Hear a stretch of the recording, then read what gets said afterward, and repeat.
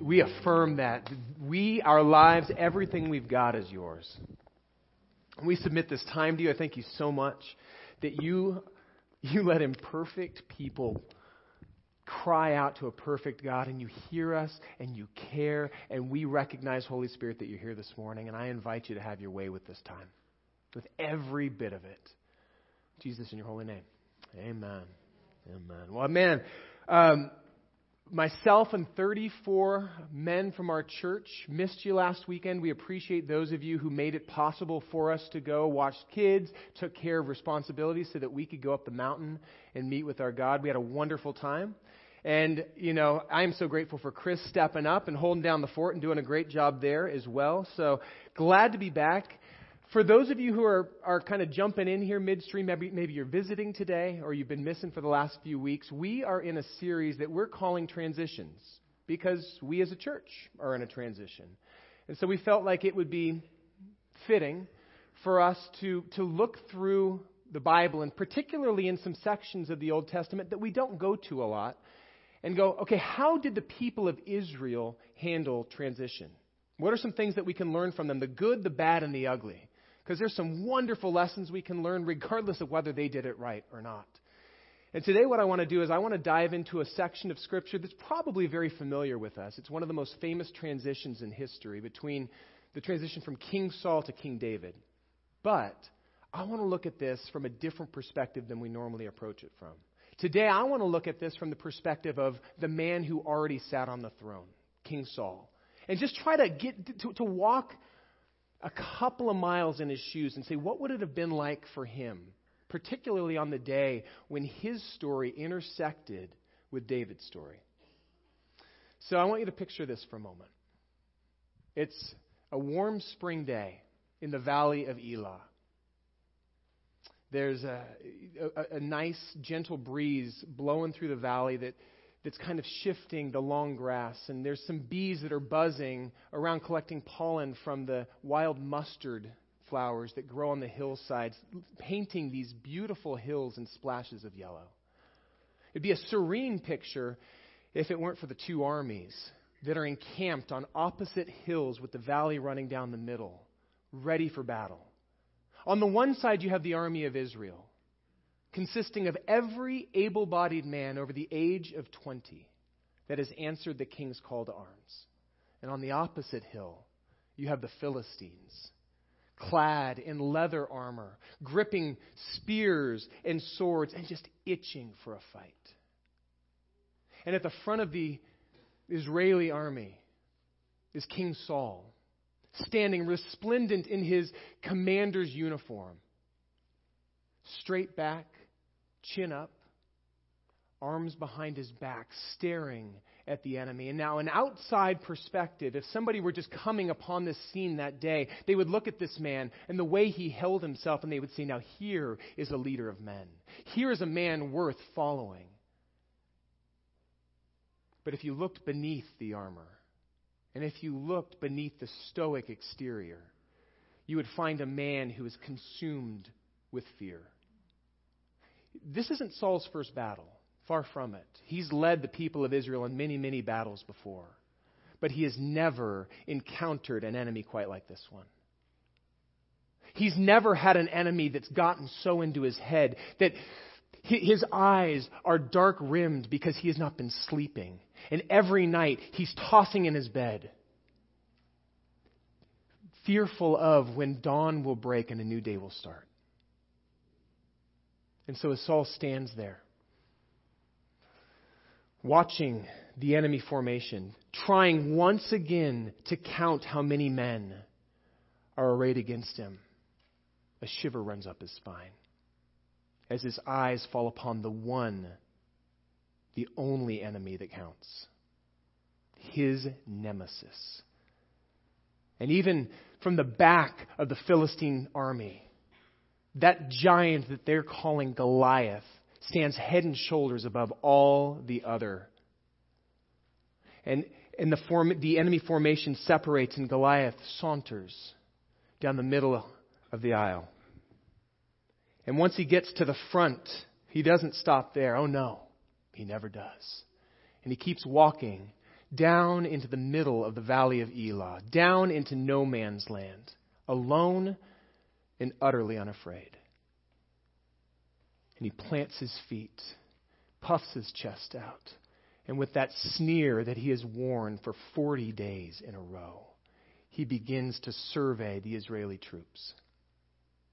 And then, as he's done so many times before, he throws down his challenge. Send me a man, one-on-one, champion to champion. Let us battle for this, winner take all. Sorry for those of you who blew out your eardrums there. I didn't warn you up there. His words are like a spear to Saul's heart because he knows. He knows that Goliath is talking to him. What's worse, he knows that his men know that he's talking to him. Even now, as he stands there, straight-backed, stoic-faced, he can feel the eyes of his men on him, just wondering when he's going to step up and be the leader that the prophet Samuel said he would be. And as he stands there, rooted in place by fear, the words of Samuel that he spoke over him the day that Saul was chosen to be the leader of his people run through his mind. Only now they sound more like an indictment than an affirmation. See this man before you, he said. There's no one in this kingdom like him. And Saul knows. Saul knows that God chose him in part because of his stature. Because he, like Goliath, was head and shoulders taller than everybody else in the nation. And when God says you're the biggest and the best, you're the biggest and the best. And so Goliath's words are not directed at the army. Oh no. They're directed at him. He's calling him out. But what is truly rooting him in place, what is truly paralyzing him with fear, is that Saul knows deep down that he's not up to the task. And he would never voice this.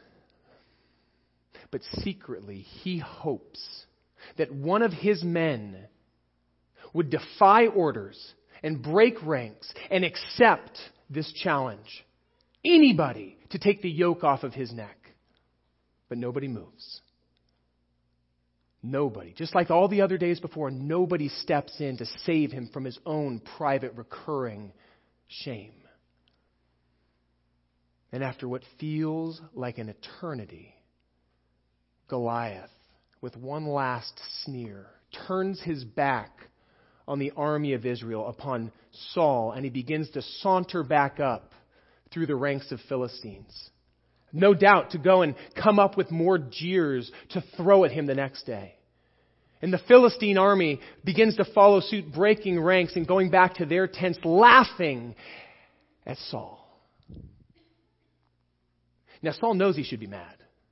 I mean, they're not this uncircumcised, unwashed Philistine, this pagan, is not only mocking him and his army, but he's mocking his God. Yeah, he should be mad. But secretly, he's relieved. Because for one more day, it's over. He gets a reprieve for one more day. And so Saul gives a motion to his commanders, and they give permission for the army of Israel to break ranks and to head back to their tents. Now Saul wants nothing more than to turn tail and run to his tent, crawl under his skins, and cry away the shame.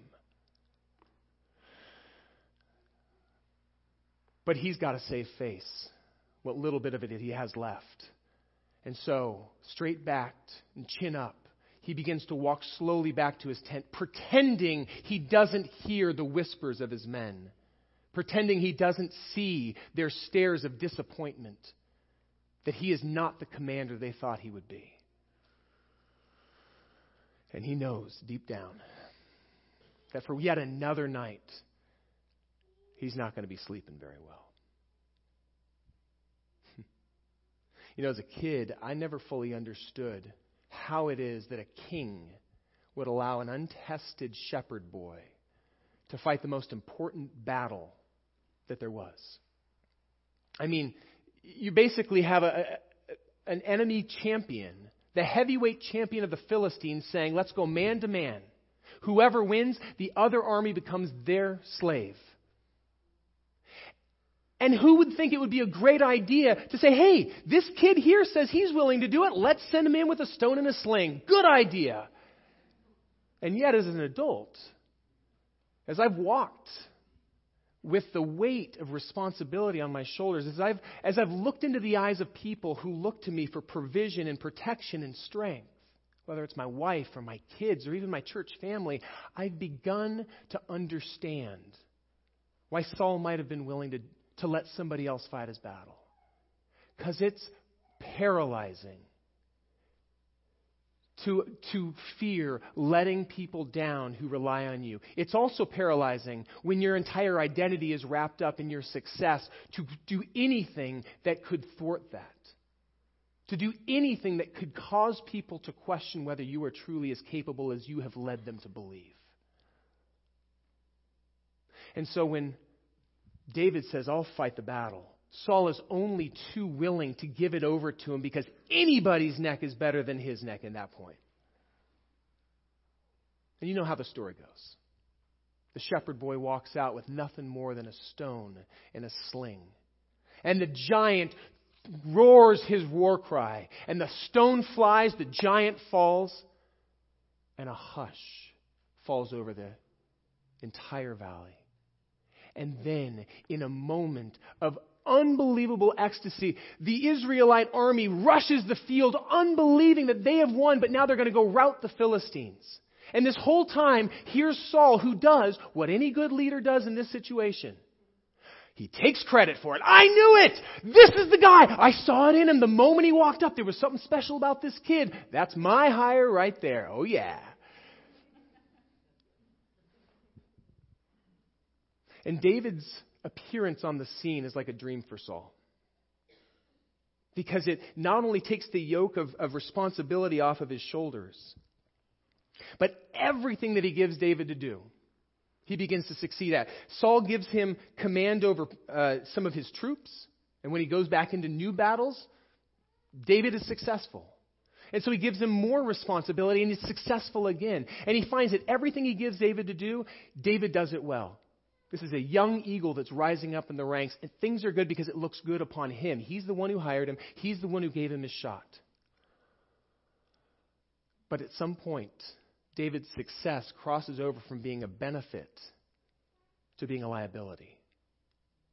And what I want us to do this morning is I want to look at the moment when Saul's perspective of David's success changes forever. So if you've got a Bible, turn with me to 1 Samuel chapter 18.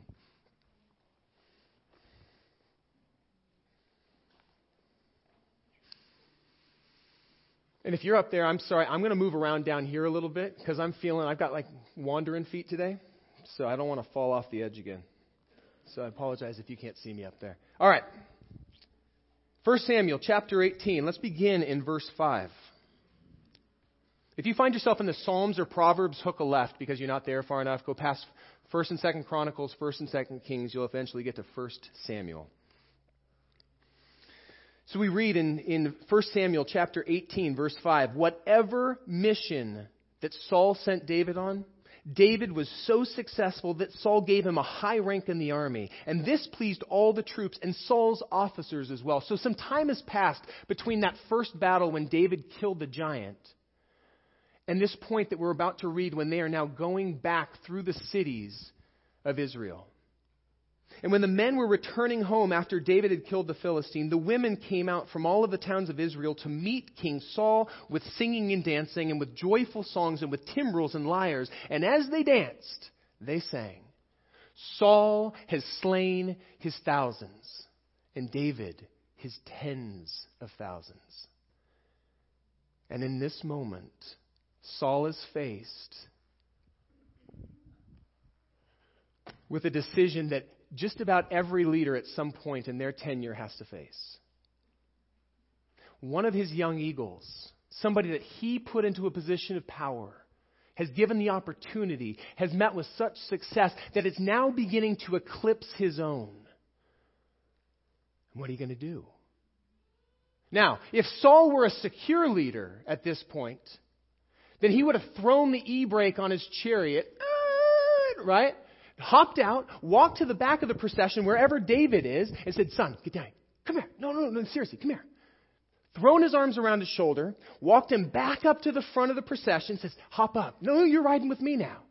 Because from now on, we're the 1100 or 11,000 club, right? Come on, we're together. Everything we do, we're doing it in lockstep because we are better together than we are apart. That would have been if Saul was a secure leader. But we know that he's not. In fact, so many of Saul's choices throughout his career were made out of insecurity rather than out of security. And I don't think I'm stretching it too much to suggest that just about every leader has within them some insecurity. And it raises its head up every once in a while, right? And for Saul, when those people began to sing, Saul has slain his thousands and David his tens of thousands, his inner insecurity was awoken. And it began to make the decision for him. And I will confess that I've got this same inner insecurity. I think just about every leader does. Doesn't come up all the time, but sometimes it does. And it came up literally this week. I was coming down off the mountain high from what God had done up there, still just floating, and it was just such a wonderful weekend. And one of the first things out of my wife's mouth was, hey, you have got to listen to Chris's message. It was so good. And in that moment, it's like I hit my insecurity funny bone, right? And in that moment, there's a battle in my heart between my flesh and my spirit. My flesh wants to ride that pale horse of insecurity all the way into the ground. I want to start pumping my wife for, okay, yeah, but was there anything that you would have done differently if you were him? Was there, give me something that can somehow knock him down a couple of pegs so that I don't have to feel like maybe some people enjoy his teaching better than mine. Meanwhile, my spirit's going, yes. Because why wouldn't I want my church family to have the very best teaching they could, regardless of whose mouth it comes out of? And why wouldn't I want my brother to succeed at something that God has very obviously gifted him at? But you see this battle take place. And this battle is taking place in Saul's heart in this moment when he hears the women singing, Saul has slain his thousands, and David his tens of thousands. But as the story continues, we realize that he doesn't respond in a healthy manner. He responds in an insecure way. Verse 8, Saul was very angry. This refrain displeased him greatly. They've credited David with tens of thousands, he thought, but me with only thousands. What more can he get but the kingdom? And from that time on, Saul kept a close eye on David. As he's riding there at the front of the procession, as people are singing his praises, and he hears that this young kid back here is getting more praise than he is, and then he looks back and he sees David's face. David's enjoying this. Who does he think he is? I put him into that position. How dare he? And I think one of the most telling verses in this entire thing is Saul's words there, what more can he get but the kingdom? Because that reveals that something has changed in Saul's heart. Remember, Saul was the first king of Israel, chosen by God out of obscurity. I kid you not. When he was chosen, they go, where is he? Where is Saul? We've chosen him. Where is he? Oh, he's hiding in the baggage cart. Apparently he was insecure from the beginning. They finally get him up there. This is the man. He's going to lead. And between that time and this moment, Saul has gone from recognizing, I don't deserve this, to thinking, I do deserve this. And Saul's perspective of his power and his position has gone, he looks at more as his right rather than as God-given responsibility. What's more, he has begun to look at the kingdom as his kingdom rather than remembering it's God's kingdom. God put him into position of power, and he can just as easily take him out. And so as people begin to sing the praises of David, and he recognizes that it's impinging upon his own focus, we're going to put a kibosh on this thing immediately. Secure leaders are the kind of people who know who they are, and they know what God has called them to do. Because of this, they don't feel the need to constantly prove themselves over and over and over. They don't feel like they have to run on that hamster wheel of performance. They don't feel like they need to garner everybody's approval. They don't have to perform for it like I've done so much of my life. Because they can rest in who they are and what God has made them to do. They both recognize their strengths, God bless you, but they also recognize their weaknesses, and they're okay with that. And so they surround themselves. In fact, they actively seek people who are strong in areas that they are weak to augment their weakness, because that makes their organization better. And because they're willing to do that, they tend to have a lot of other strong leaders within their orbit, which is not only beneficial for them, but is beneficial for the organization. And why do they have so many strong leaders around them? Because they're willing to share both the responsibility as well as the affirmation. Insecure leaders, on the other hand, have a tendency to find their identity and their security in what they do and how people respond to them. And they are literally on a hamster wheel of, got to prove it. Doesn't matter how good the men's retreat was. The moment I get up here, now I got to prove it again. I got to prove I'm good. I got to reassert my whatever. This kind of leader doesn't have room in their chariot for others to shine. Can't share that because they need to be the ones who get the affirmation. They need to be the ones that people go, wow, you are so good. You're so wise. You're such a good leader. If they feel that the most important thing is being a manager of people, that's what it means to be a leader, then they got to be the best manager of people. If they think that teaching is important, then they got to be the best teacher, the most eloquent, the most insightful. If it's casting vision, well, then they've got to be the ones whose words ultimately are the things that drive home. They got to be the one with the idea that people finally go with. Because they are insecure, because they cannot share space in their chariot, insecure leaders tend to push other strong leaders away because they're a challenge to their comfort and their confidence. And it not only hurts them, but it hurts the organization that they lead, because they can't have other strong leaders around them. And for Saul, he was very much an insecure leader. In fact, he shows it very strongly. Jump down to verse 15 for a moment. I think this verse pretty much sums up what it means to be an insecure leader. When Saul saw how successful David was, he was afraid of him. I have written in my Bible right next to that verse, do I fear others' success? Do I fear when somebody affirms Lee or affirms Chris or affirms somebody else? Do I fear when somebody else gets credit for something perhaps I had my hands in or for something I had an idea about? I would ask you the same question, because we all have some leadership in some area of our lives. In your home, in your workplace, in places that you frequent. Are you okay with other people getting affirmation? Are you okay if your spouse is affirmed for something that you feel you're really good at?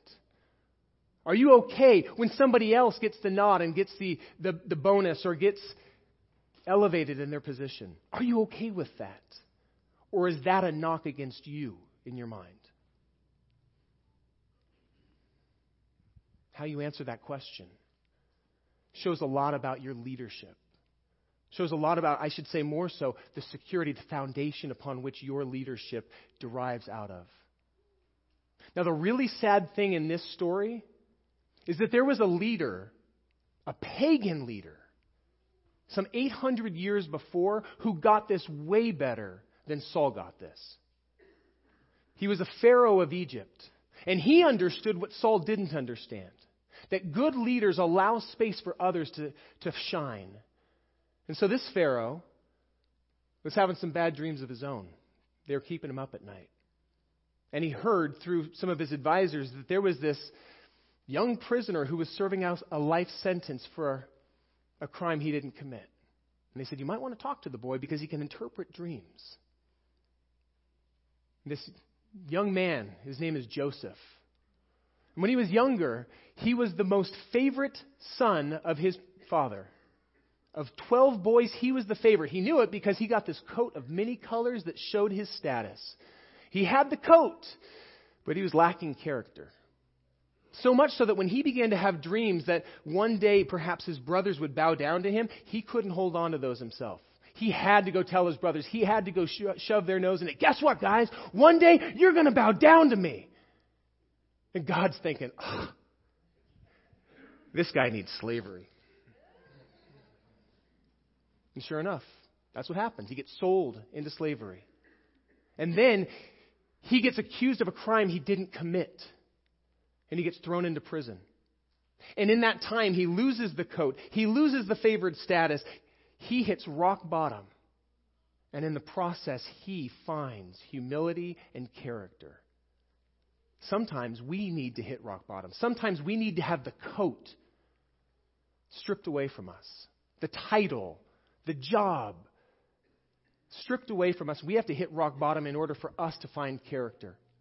And so, when this young man Joseph is cleaned up and shaved up and put up in front of the Pharaoh, and the Pharaoh says, okay, I hear you can interpret dreams. Joseph doesn't go, yeah, I can.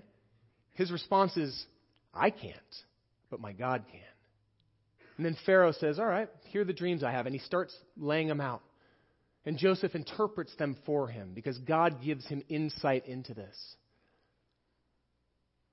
And Pharaoh not only gets that from him, but Joseph also tells him, now here's what I would suggest you do. And he begins to give him some wise counsel, wiser even than the other counselors that Pharaoh has around him. And he says, is there anybody in this kingdom like this young man? Not only does God speak to him, but he gives wise counsel and he's humble. And so Pharaoh says, all right, Joseph, I'm going to give you an opportunity to prove yourself. I may wear the crown, but everything else that I have in my kingdom is at your disposal to do as you see fit. I want you to lead. I want you to implement these things that you've come up with. And the last 10 chapters of Genesis begin to describe the benefit that Pharaoh's wisdom in allowing this young rising eagle to have space to fly in his kingdom. We begin to see the benefit it had not only on the people of Egypt, and it looked good for Pharaoh, given this kid his opportunity, but it also boded well for God's purpose and his plans through his people, which is why it is so sad looking at how Pharaoh, a pagan king, responded. And then we look at Saul, God's chosen leader of his people, and we start going, man, you just don't get it. Because you were okay having a young eagle in your organization when it looked good for you, when people were saying, wow, Saul is such a good commander to let this young kid fight that battle for him. Man, I can't believe he's got people like that around him. But the moment people start affirming David over Saul, the moment his success begins to eclipse Saul's success, that's the beginning of the end of their relationship. And he has to go out of his way to try to silence the kid, ostracize him, get rid of him. Even he tries to kill him a number of times because he cannot handle the competition. He's that insecure. And as I've been walking for the last couple of weeks, trying to walk in Saul's shoes and understand what motivated him, it has made me appreciate more and more the leadership that we have had in Lee over these last 15 years, but more specifically for myself, the last 7 years that I've been here. Because even before he started looking for an associate pastor, he knew that this was not his church. This is God's church. And he knew he was simply a steward of what is God's. That he was an interim pastor. And so he sought to hire and train up somebody that one day, if it was God's will, could take from him the responsibility that God had entrusted to him. And I'm not going to stand up here and pretend like this has all been rainbows and puppy dogs, right? This hasn't always been easy because we, as leaders, have insecurity within us. And I guarantee you there were times when Lee was watching my leadership and going, man, I could do so much better of the job if I were doing that.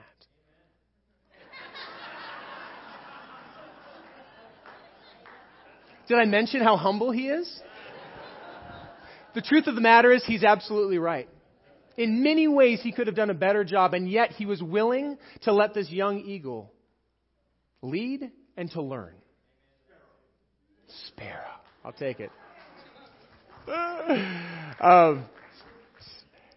And I know that there were probably moments when Lee's insecurity got triggered, when that funny bone of, when somebody said, wow, and it affirmed me for something, and he goes, there was that moment of going, well, what do they think about my leadership? I know for myself that I felt that time and time again. People go, wow, Lee is such a strong leader in this. He is such a good teacher. You have a lot you can learn from him. And I'm going, what are you saying about me? Like, ow!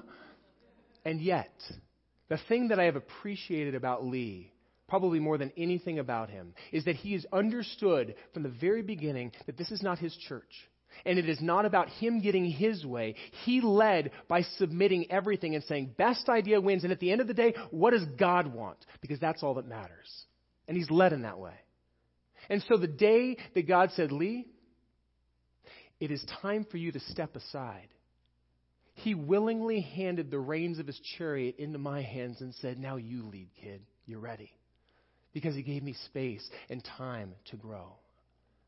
And so I'm grateful, Lee, for your leadership. I'm grateful for your humility. I'm grateful for the gift you've given to this church and that you've given to me in leading the way you have and setting an example for all of us. And it's my prayer that I would continue to lead in the same heart that you have, recognizing that this is not my church, this is God's church. I am a steward of what is His.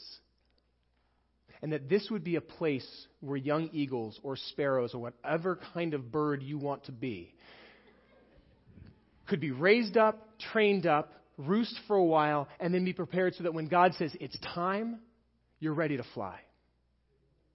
And you will be used by God, whether it's here or somewhere else. That is my prayer for here.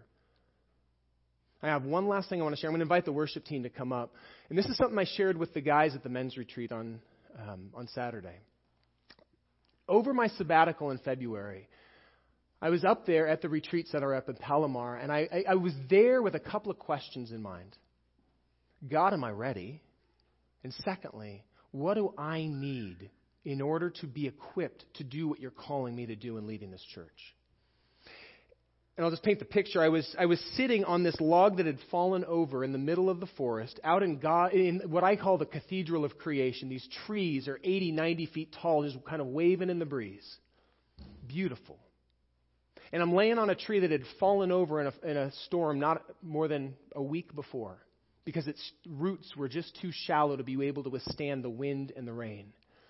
I said, God, is there anything you want me to read? And he led me to Ephesians chapter 3, verses 16 and 17. I have my phone, and I tend to do a lot of my devotions out of the CEV, the Contemporary English Version.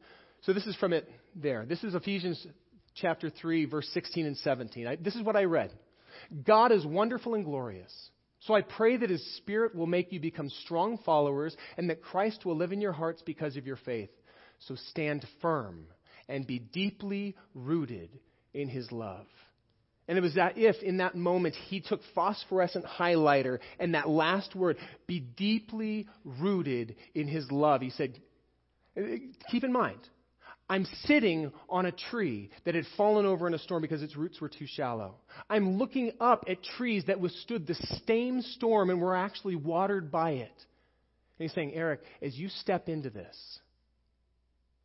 you must remain rooted in me, because if your roots are into anything else, if they are into the topsoil of circumstances or people's opinion of you or how things are going at the church or how well you're doing, then like this tree, when the storms come, because they will come, not if, when, then like this tree, you're going to topple. But if your roots go deep into the unchanging bedrock of my love for you, you abide in me and I in you, then like these trees that are still standing, they withstood the same storm. In fact, they were watered and nourished by it. If you will rest in me, then you will be able to walk through anything. And so here's my challenge, my question for you this morning. Where are the roots of your identity? Where are the roots of your security?